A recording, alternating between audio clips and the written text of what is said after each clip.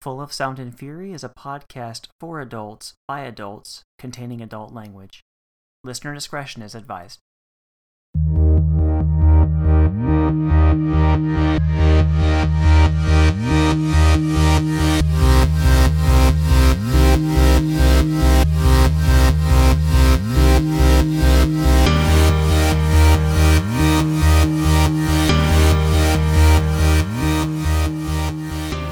I think of it of the old Magic the Gathering term, summoning sickness. And you gotta wait. You can't tap that card. You gotta wait. Right, exactly. All right, now you're tapped in. Yeah. Got all my lands in place or whatever. I haven't played Magic in like 15 years, maybe more. Well, definitely a lot more. Maybe 20 years. Yeah, it's like a 30-year-old IP now. That's still the trading card game, right? I would assume that and Pokemon, right? Pokemon, yeah, the one that's whatever causes violence in the stores is probably a top game, and that Pokemon gets that crown for now.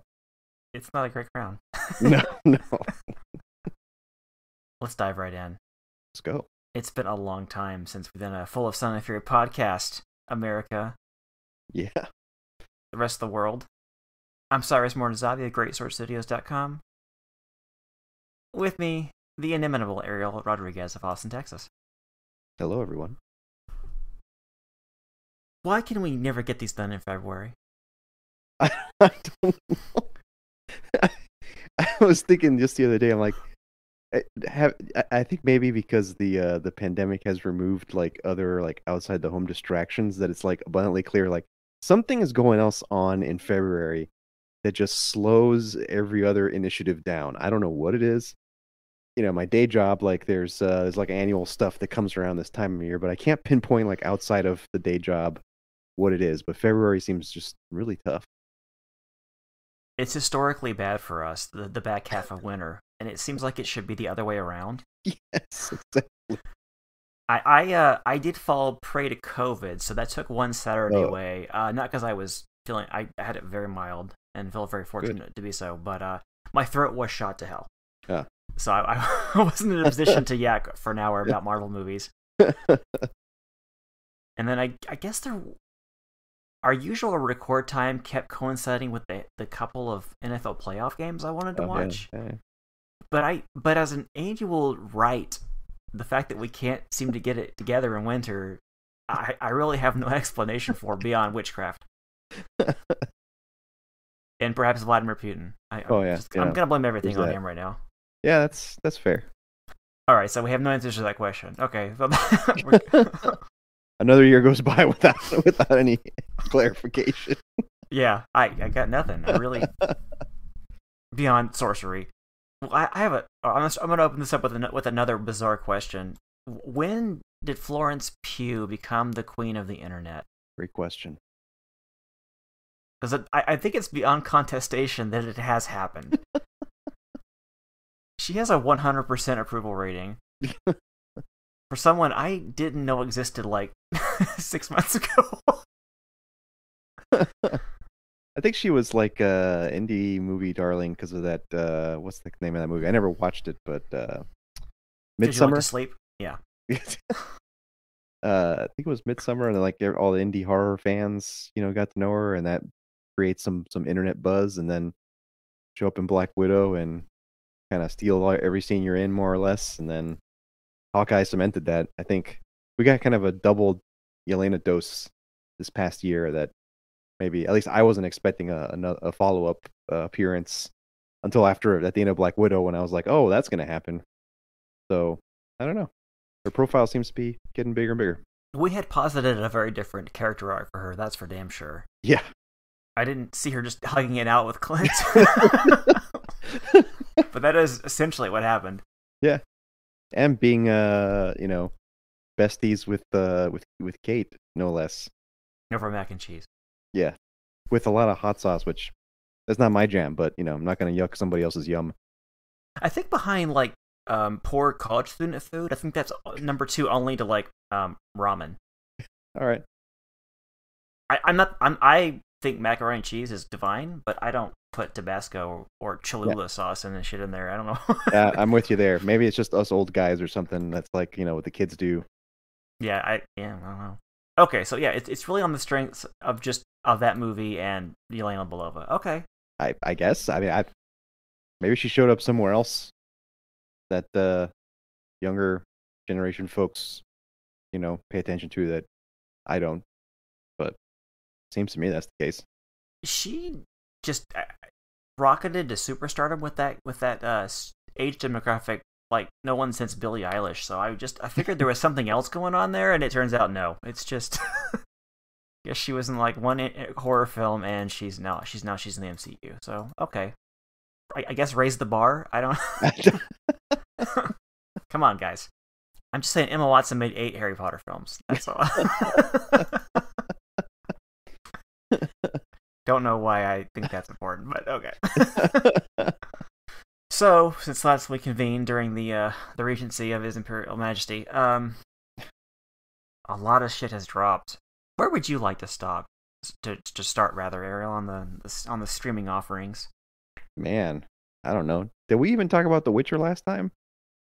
We did. We did? Okay. Yes. I thought we had, but I wanted to double check. You had to explain it to me.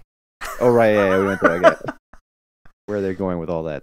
It's one of those shows. Yes, like, what the hell did I just watch? And the Wild Hunt, I remember we talked about the Wild Obscure Hunt. Yeah. So since then, what's dropped? Book of Boba Fett, because I remember us being excited about it. Mm-hmm. Might as well start there. Although the internet's probably had plenty to say at this point that. I think that's excellent because The Witcher is a great foil. Sure. In that it's a bad show that I like anyway. Or am I being too harsh? On The Witcher? On Boba Fett. We've already... Yeah. Yeah. I mean, I like it. I like it anyway. I guess I'm with you. Like, regardless of what anybody says. I acknowledge that it was weird that for a show titled as such, Boba Fett didn't show up for like half the episodes. I acknowledge that, but when he wasn't there, it was still fun anyway. So whatever.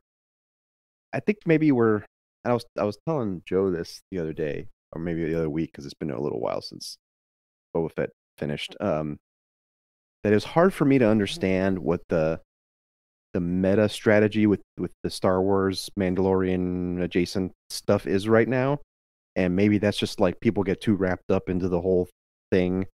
And that's what drives some of the disappointment, because fundamentally, like episode for episode, it was fun. It was fun to just show up on a Wednesday, watch the episode, a smile on my face, at least partway through, if not all the way through, and then it was over and waiting for the next week. But when you start to get in your head and start looking at social media and all the other jazz about, like, why is it called Book of Boba Fett? Boba Fett's not there. Oh, the Mandalorian and Grogu had plenty to do in this show. And you start thinking like, well, what are they trying to do? And it's like, well, does it really matter? And if it matters to you and you're a fan and you're trying to post and stuff, then you can get angry about it, I guess. But otherwise, it's fine. It was fun. I have a specific question I want to throw at you. At you being an engineer, it's not at all probably a good place to start, but it's a thing. It's just if given a show that did have a lot of nits to pick, this is the one that drove me crazy the most. And is that Slave One has to be the stupidest design for a ship ever, right? With the rotating inner cage, I think it's brilliant the way they like worked around it. Did they though? I feel like they just accentuated how stupid it was. Well, it was almost like the design of the inner cockpit that rotates with the rest of the ship, like, is like evidence that like even in universe, the engineers that were probably given that ship design were like, crap, why were we given this? Like, somebody gave me this thing and said go build it. Now I gotta make it work. And I guess we gotta build a crew compartment that rotates and stays in place while the rest of the ship rotates around it. This is kind of ridiculous, but all right, so what we gotta do to build this thing. We got the contract. Let's go finish. Okay, so there's 2 ways to look at this, I guess. The fact that you can't see what you're doing when you take off feels like a problem. Yes. On the other hand, you could make the argument it makes it very hard to steal, as we saw in episode 4. Yeah. So perhaps it's an intentional theft deterrent? Maybe it's designed for a species that has eyes on both parts of their body, or like both halves of their body or something. So space giraffes. Yeah, I guess. I don't know. Yeah, because they also can't reach the weapon deployment terminal from the seated position. Yeah, maybe not meant for humans, and hacked into it. It's just so bad. So they can't steal it without it being they had time of it, Ariel. I think it's fair to say. Yeah, Get that thing out of Jabba's basement. Yes. Then they want to go inspect this hole in the ground. That's tough. They have to point the face into its face. Yeah. Because he decides his armor is in the hole when it clearly wasn't. I don't know why he thought that, so that was weird. Yeah. I don't know if that was just like PTSD had him forget because he was trapped in a acid stomach for a while and didn't realize he got jacked by Jawas. I suspect that was bad writing, is the answer to that question. Yeah, really you can backfill all you want with whatever fan canon you want, but yeah. Agreed. Someone didn't think that shit through. And then finally, we can't blast our way out of the hole because we can't reach the shooty shoot button from a seated position. God damn. I have a separate ship gripe that someone else pointed out on the internet, and I just can't let it go. And again, like, it doesn't distract from the fun, but the Mandalorian's new ship, is he still a bounty hunter? Because where's he going to put his bounties? There's no room in the new ship to put a bounty to save his life. He's got a tiny little droid, like astromech compartment for Grogu. He's got the cockpit where he sits.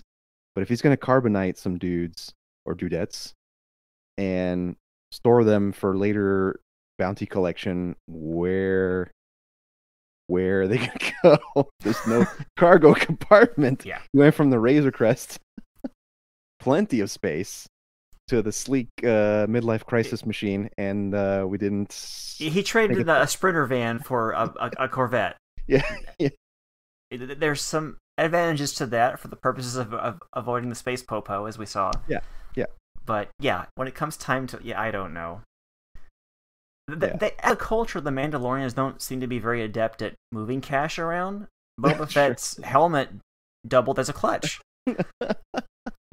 It was kind of a bizarrely disjointed show, but yeah, it was really fun. I thought the climax where they had the all-out war was pretty cool. Cad Bane making it to live action. Yeah, I didn't expect that. Yeah, I guess I didn't anticipate it either. I was really excited to see it. Yeah, I think I'm almost as excited for Cyborg Timothy Olyphant, but maybe not. Do you like the direction they took Boba Fett in? I'm okay with it. I think you had mentioned last time we had the cast that it was a little bit of a weird character turn for him to be kind of a little bit more of a humanitarian is not the right word, but to care about literally anyone but himself. and the Tusken Raider early arc there, like, it made sense that he would generate some compassion, but the turn, I felt like they didn't spend enough time on the turn. So it was like, I could see how he maybe goes through this experience and ends up the way he does kind of the rest of the way. But the turn part from getting out of the acid belly to feeling really sad about the Tusken Raiders getting shot up felt too fast for me. I mean, I know where they wanted to go with it, and I'm fine with that direction for the character if they had maybe explained it better. I didn't see much development or change on the screen there. It was super fast, and because of that, the idea that because he's a prisoner. Yeah, they literally have him digging in the sand for water. Yes. So the shift in allegiance, I think I gotta say, I think it just felt kind of false because of how fast it happened. It's a very different place where we left that guy at the end of Return of the Jedi. For sure. And then throwing on top of that the ambition to be essentially Jabba's replacement, I don't know. They did a lot of cool things with the premise, but yeah, the motivations aren't very tightly. They're about as tightly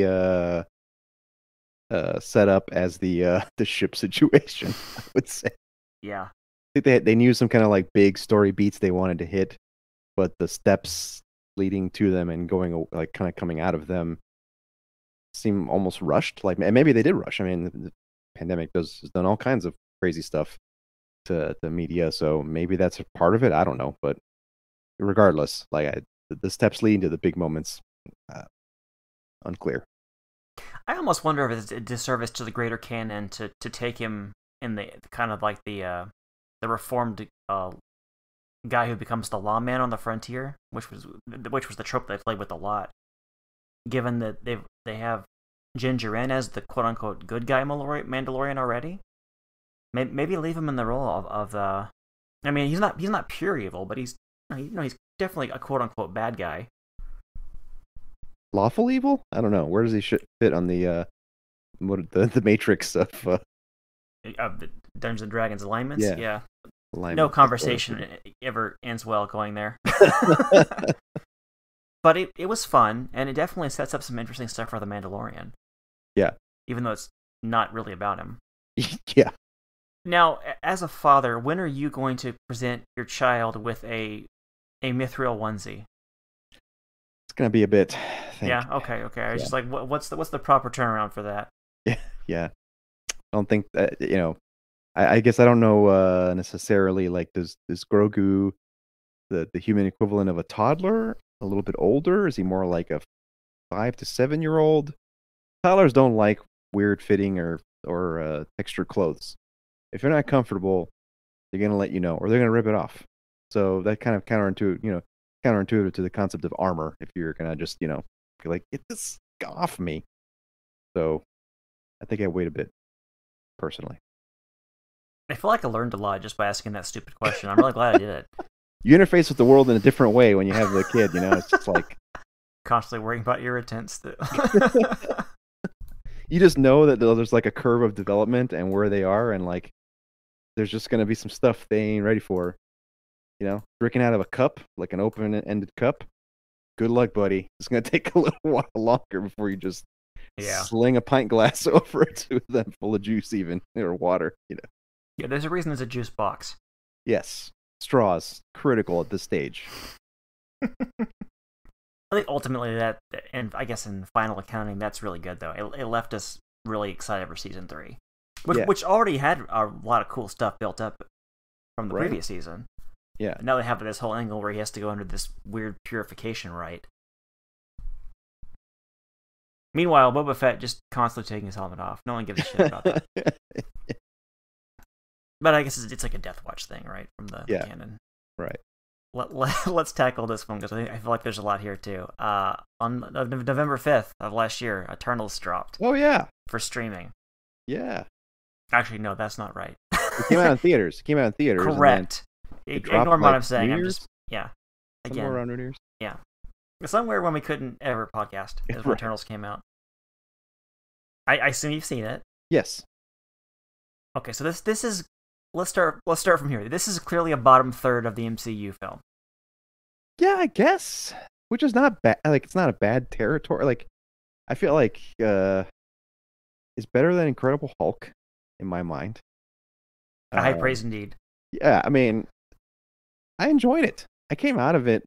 Well, I went into it because watching these movies this way is kind of weird because like we didn't have that initial like go see it in the theater and make an opinion on the spot with everyone else, right? We had the whole wave of everybody talking about it in our friend circle and on the internet and everything else, and then we got to see it for the first time after that, and so like I watched it and at the end I'm like, why did people think that everybody just talked throughout this movie and nothing happened? There was plenty of stuff. There's plenty of action here. I enjoyed it just fine. In fact, I watched it for a second time recently. And I'm like, yeah, it feels like its own little thing and like not really connected to the rest of the MCU in any meaningful way, but that's okay when you have like, how many Eternals were there? A dozen? To start with, anyway? Like, they need to kind of just be their own thing. But yeah, it had a different vibe than the rest of the MCU, and I don't know, I was fine with it. It's fun.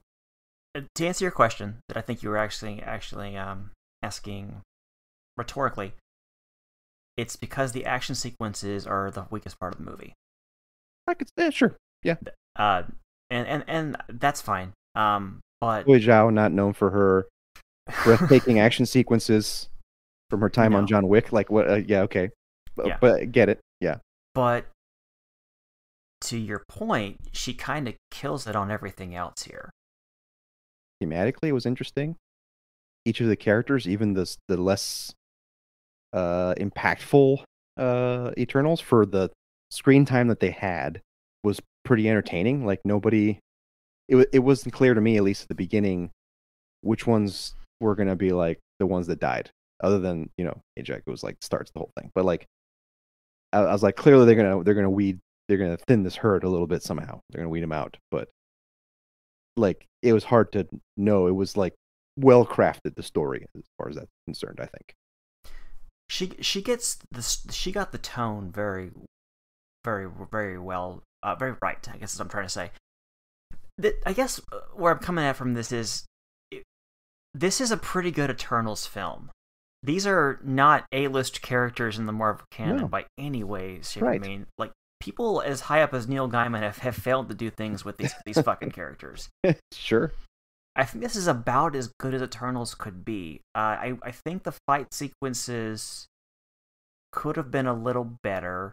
Probably not much, though, because you do kind of have to have that CGI nonsense given their power scale towards the end.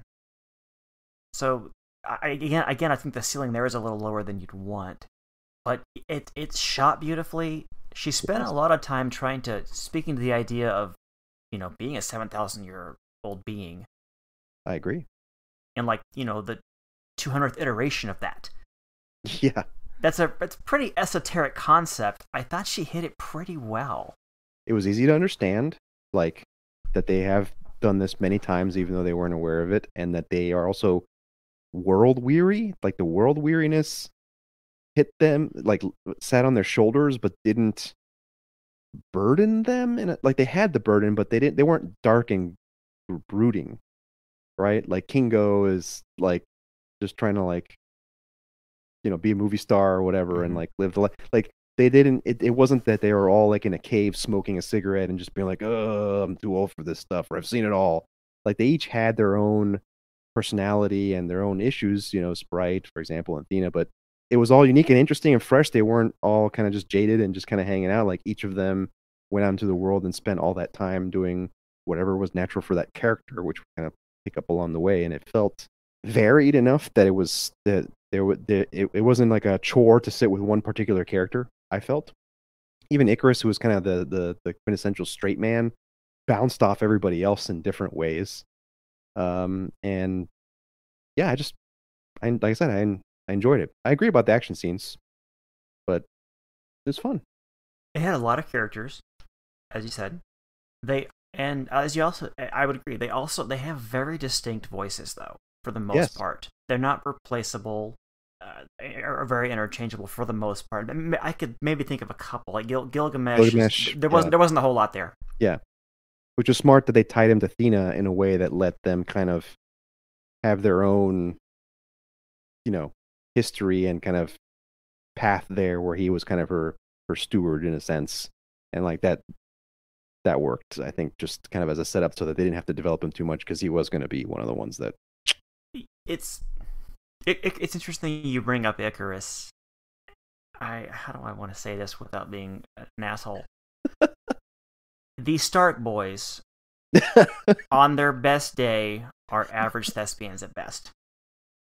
Yeah. Now, in Kit Harington's case, that's okay, because he's going to be Black Knight somewhere down the line. Right. He's very much a tertiary character in this go-around. Just kind of, Cersei's link to humanity, as it were. He's going to have to work on it, though, because there's presumably big plans. Yeah. Richard Madden, by virtue of being Ikaris, is not afforded this.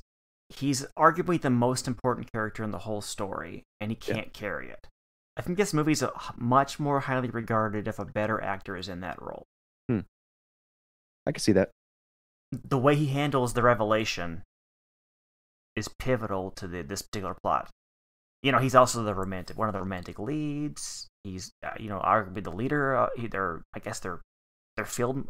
He's very Cyclopsy in that regard. Yes. Kind of the field marshal, and none of this comes out very well in Madden's performance, and it's extremely problematic.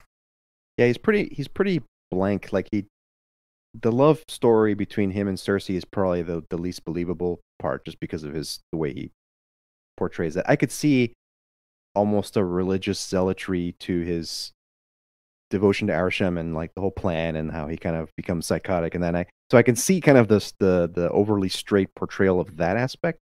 But if the love angle's gonna bring some warmth to the character and like get him to change his mind about attacking Cersei at the end and all that jazz, like I agree that was problematic.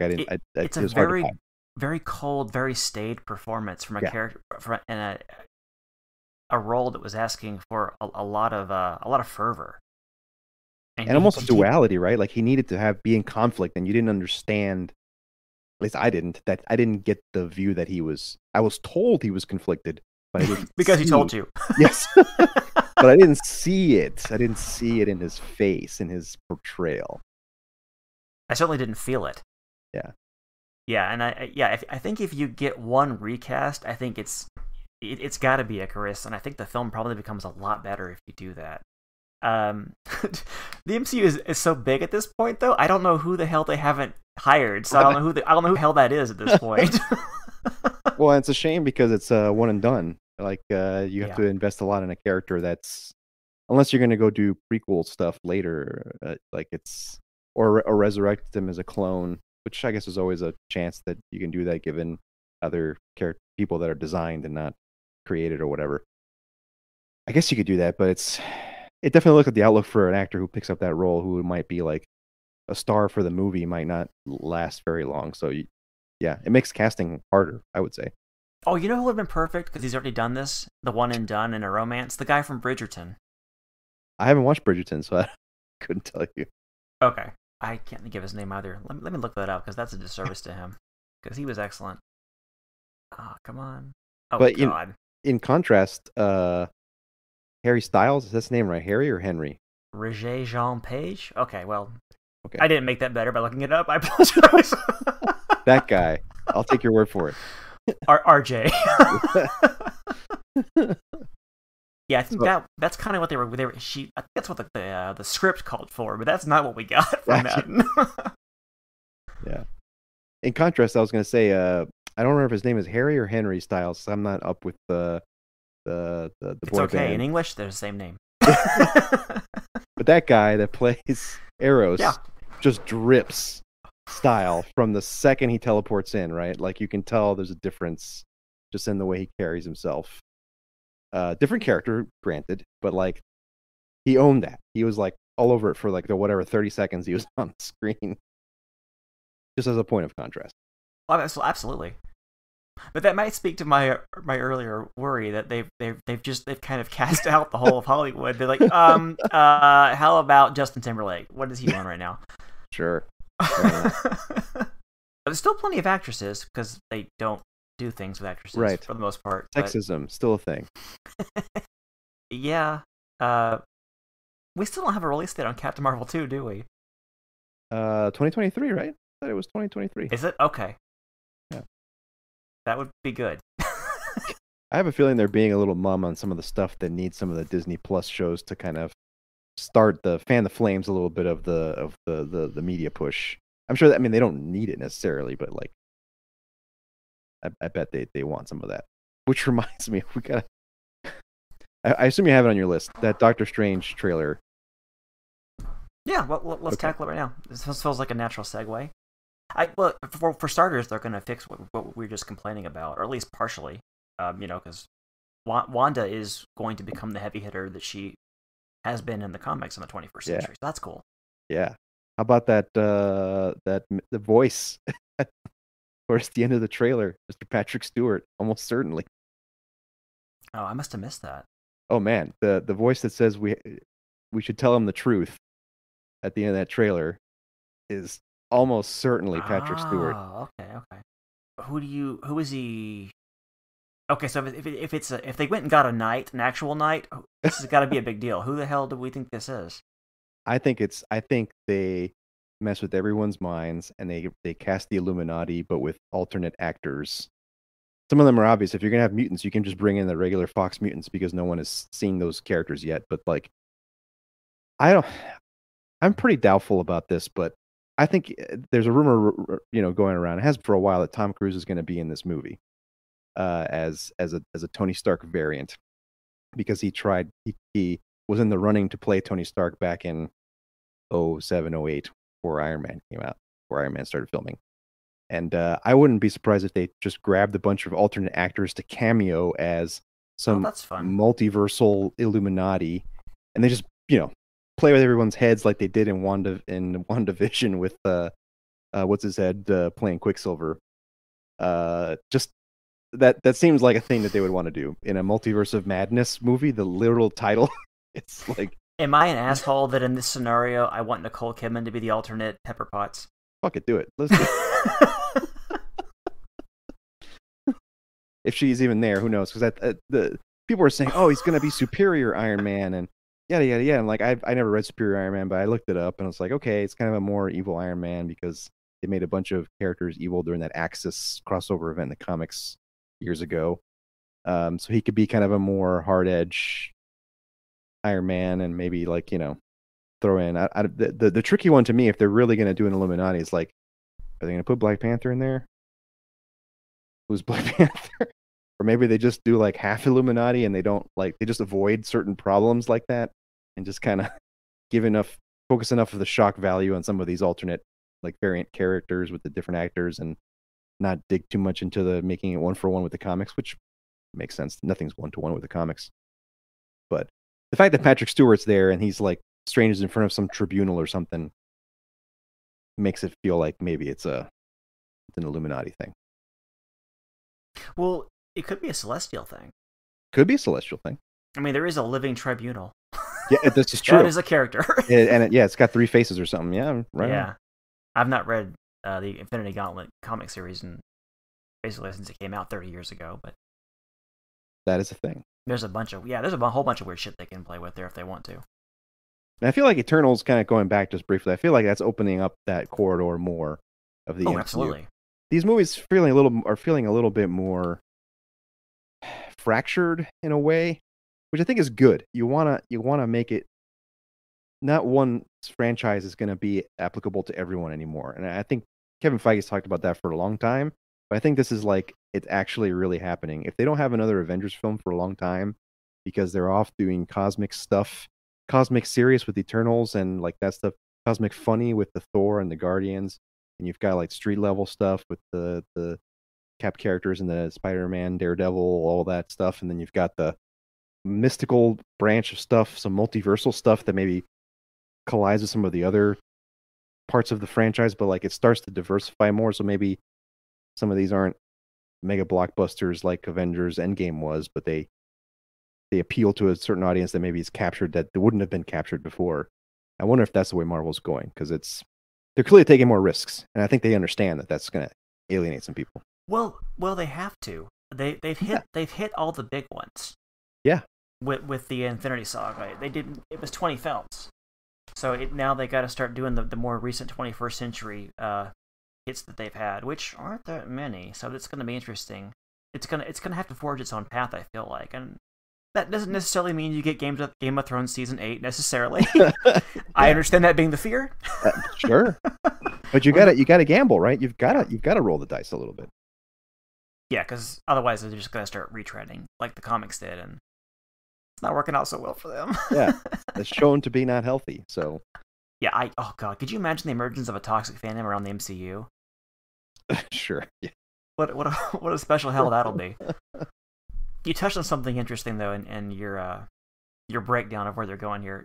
The idea of the multiverse of the characters. Like who's top on your wish list there? Of a variant of yeah, I mean I can't imagine it's Superior Iron Man. Although I think that would be fun. Yeah, at least for a cameo. I mean, I don't think make like a 3-film trilogy out of the dude or anything like that. But I don't know. It's a great question though. Some character that they like.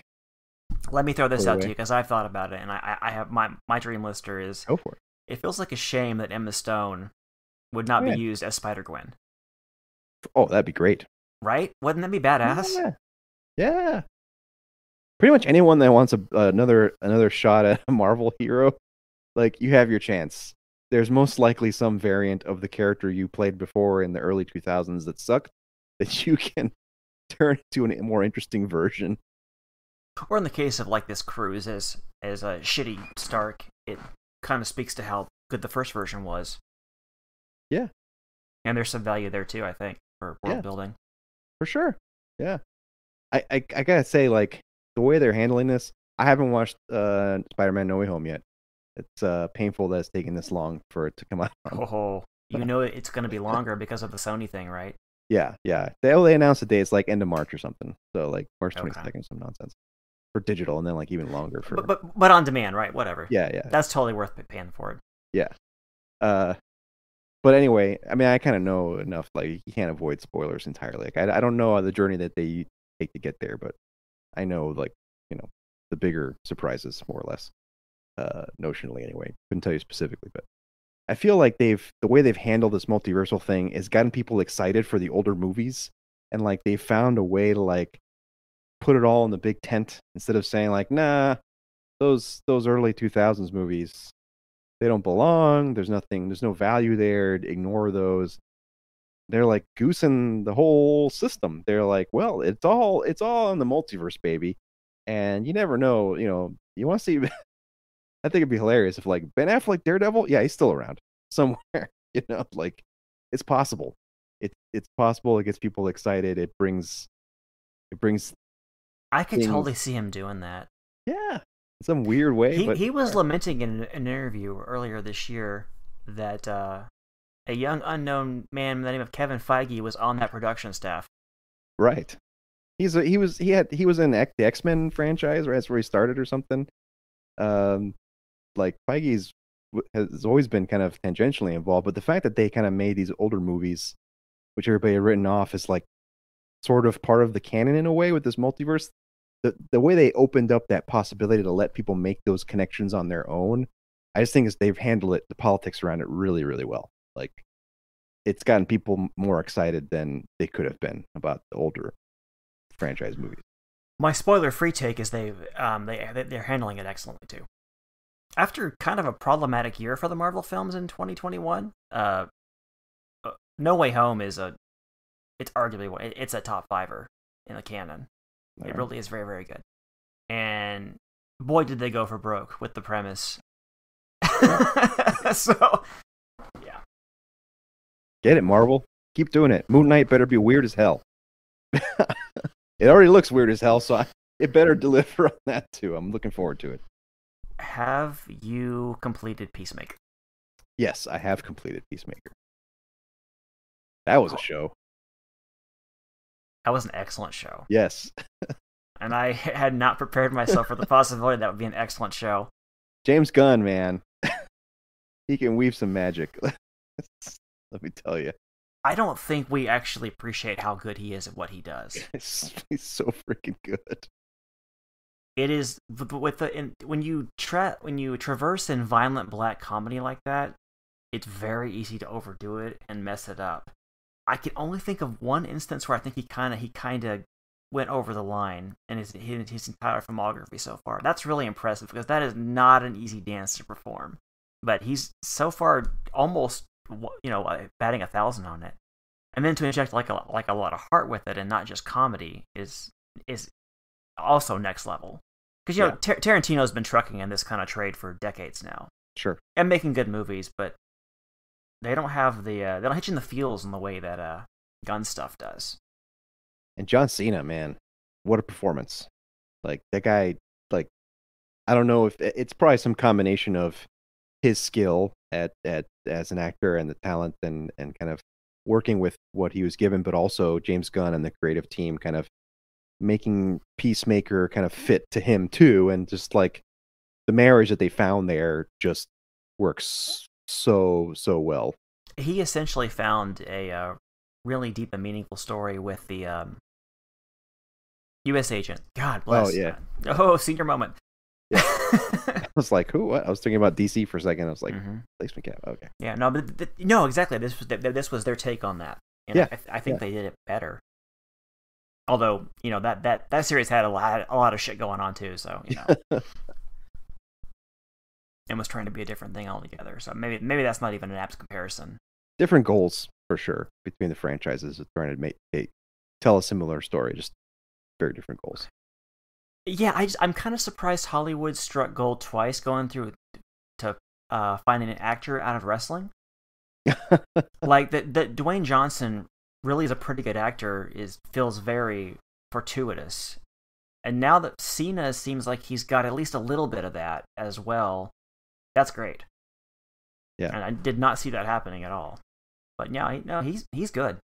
That's a hard character to make sympathetic, even with, Gunn going for that particular take. But Cena had to sell it. This is like the opposite of Richard Madden's Icarus. I was just going to say, yes. I was just going to say the same thing. It's like the script had plenty for you to follow along to make him sympathetic, but Cena sells you on it, as opposed to... And I also want to throw out, while we're heaping on praise here from the performances, Jennifer Holland.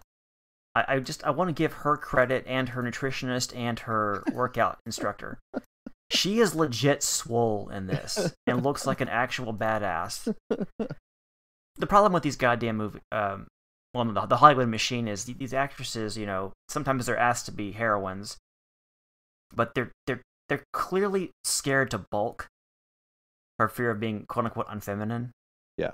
And the narrow way that Hollywood defines that. And she's not huge, but she bought her tickets to the gun show, as it were. Yeah.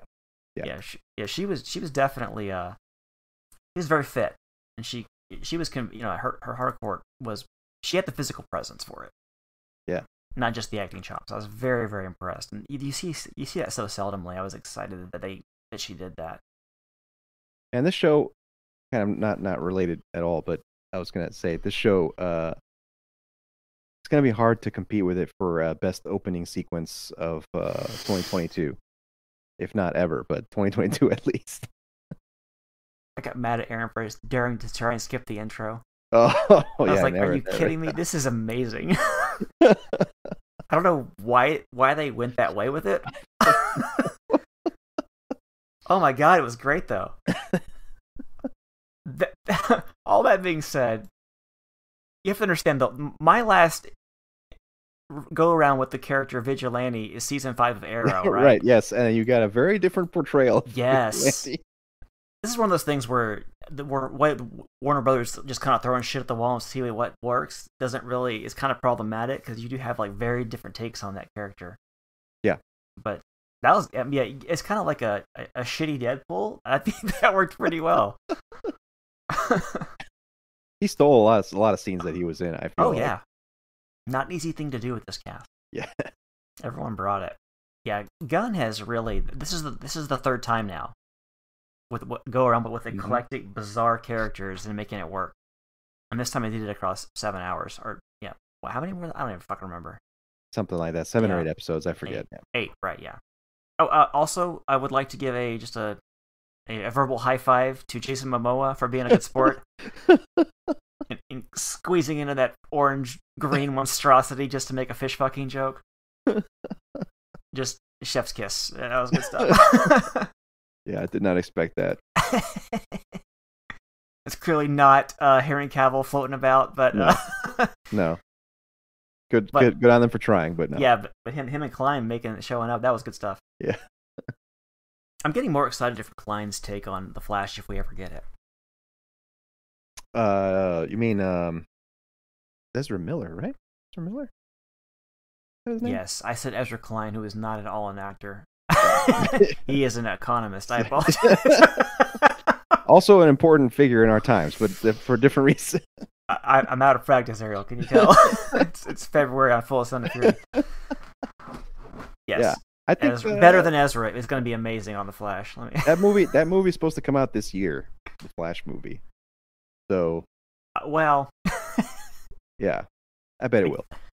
Can DC win the year? They got a shot at it. They got a real shot at it. Because this Batman flick looks like it might be pretty good.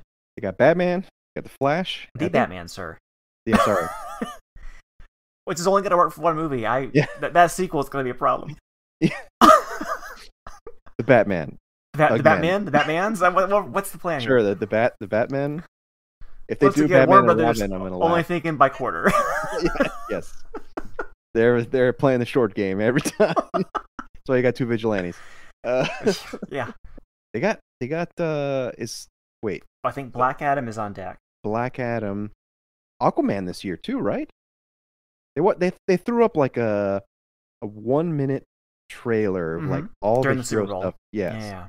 and I watched it on YouTube later. Mhm. I'm pretty sure Aquaman was in there, Flash, Batman, of course, and Black Adam.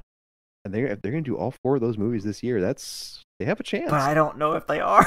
Yeah, and are they gonna be good? The Batman almost certainly will be good. Yeah. The Flash, It's actually kind of hard to mess up Batman. it is pretty hard. You have to actively try and just put nipples on everything. I mean, it can be done. Yeah. We have proof of concept, but it's hard.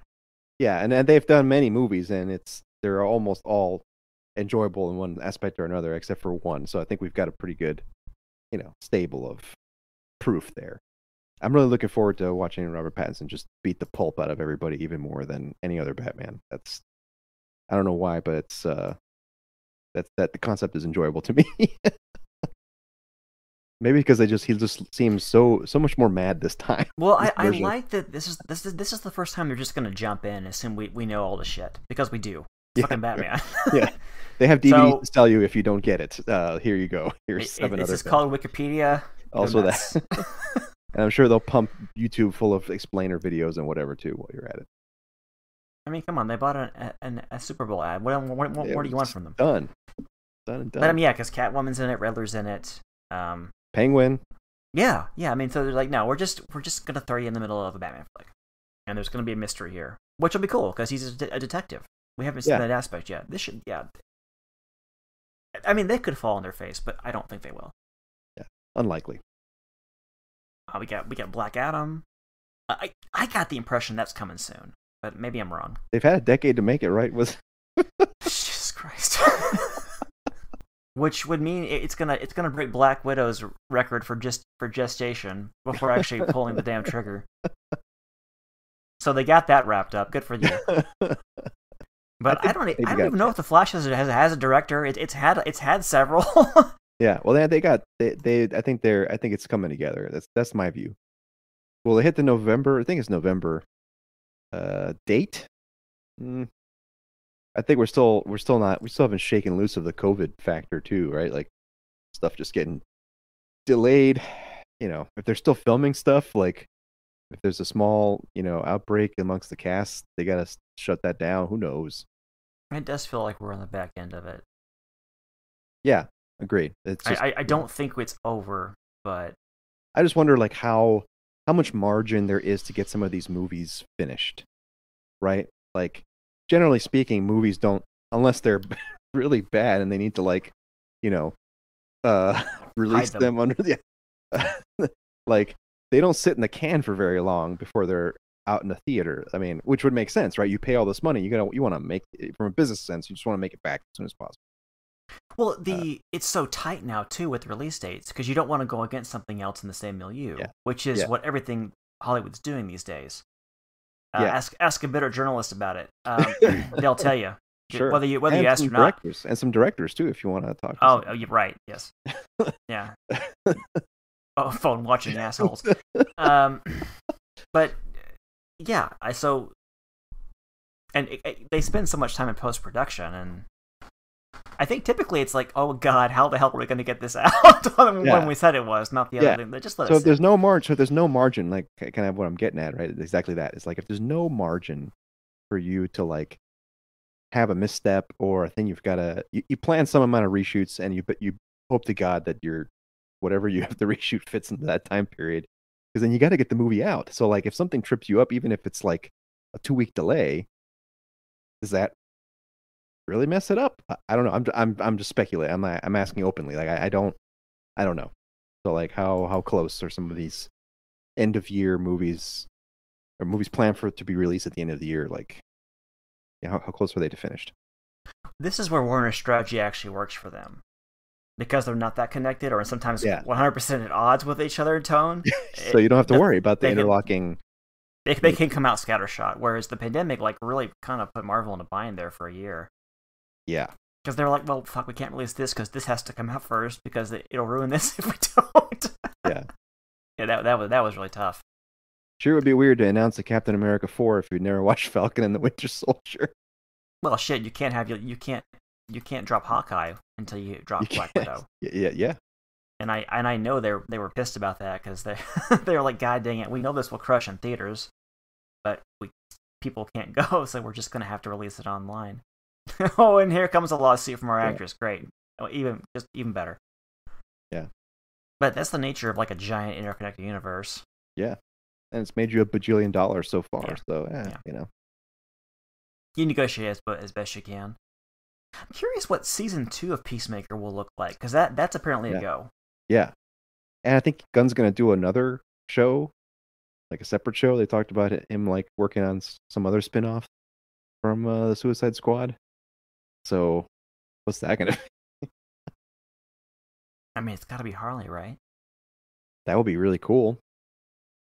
Can Margot Robbie deign to spend time on a TV set though? She's a huge star in a different kind of context than John Cena is. I think John Cena maybe is more attuned to a regular production schedule, like on the wrestling side. Are we talking about John Cena, co-host of Wipeout? I don't know if I assume does he still wrestle? I don't know what he does. I don't watch wrestling. I don't know if he's like doing that, but I assume if like at least from his past, like he's accustomed to. Okay, if I'm signing up for this, that means I'm doing this for regularly for an X period of time. Margot Robbie, big movie star. He's found something with Chris Smith. He would be wise to stick with that as long as he can. Yeah. In the way that Vin Diesel has been Dom Toretto for 20 years now. Yeah. I really enjoyed that show. I feel like I'm not doing it I feel like I haven't talked it up enough. Every one of the cast was just phenomenal. The story didn't play things by the numbers too much either. Like you expect some things to go certain ways in terms of when Myrn was revealed to be a butterfly and all this stuff, and how Adebayo was going to deal with the role her mom plays in her life and everything. The character is kind of spiritual. You kind of know where they're probably going to go, but there were twists and turns, and everything was just, in addition to being entertaining and the character dynamics kind of always being fun, things went in weird directions. They would, they'd fuck it up and like have to deal with it. But sometimes they would succeed and still have to deal with messed up aspects to it all. It just, yeah. I didn't know, like tuning in every week, I just didn't know what to expect. And it was always a delight on top of it after it was over, the episode was over. So it was so much fun. Yeah, I can't. It was it was basically just like an invasion story too, right? Yeah.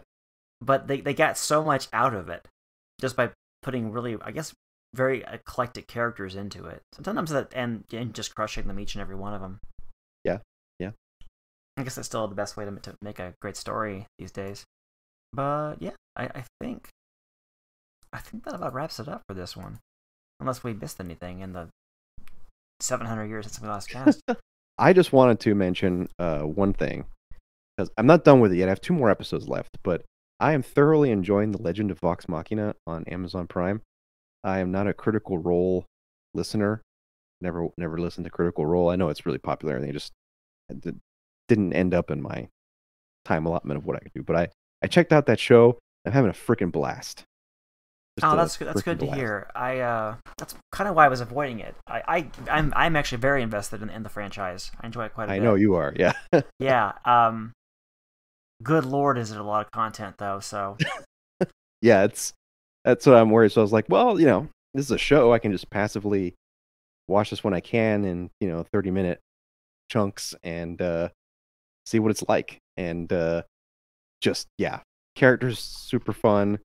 It definitely, like, it straddles this line where it's like I know clearly like this is a fantasy story, but it's also like told from the perspective of people role playing these characters, so you get like the way that they're portrayed sometimes. It's like, oh, this is like a real person. It's probably said this on I can tell there's some moments where it's like, somebody said this on the podcast, like just like, well, fuck, or what, whatever, and like that happened, and then they made a dialogue for this character this way that's kind of like pushed from reality into this show, but it's so much fun when that happens, even yeah, everything's just really fun. The uninitiated who are trying it do seem to really enjoy it, which I wasn't sure if it was going to come through. They kind of rushed to get to the highlights from their stream game.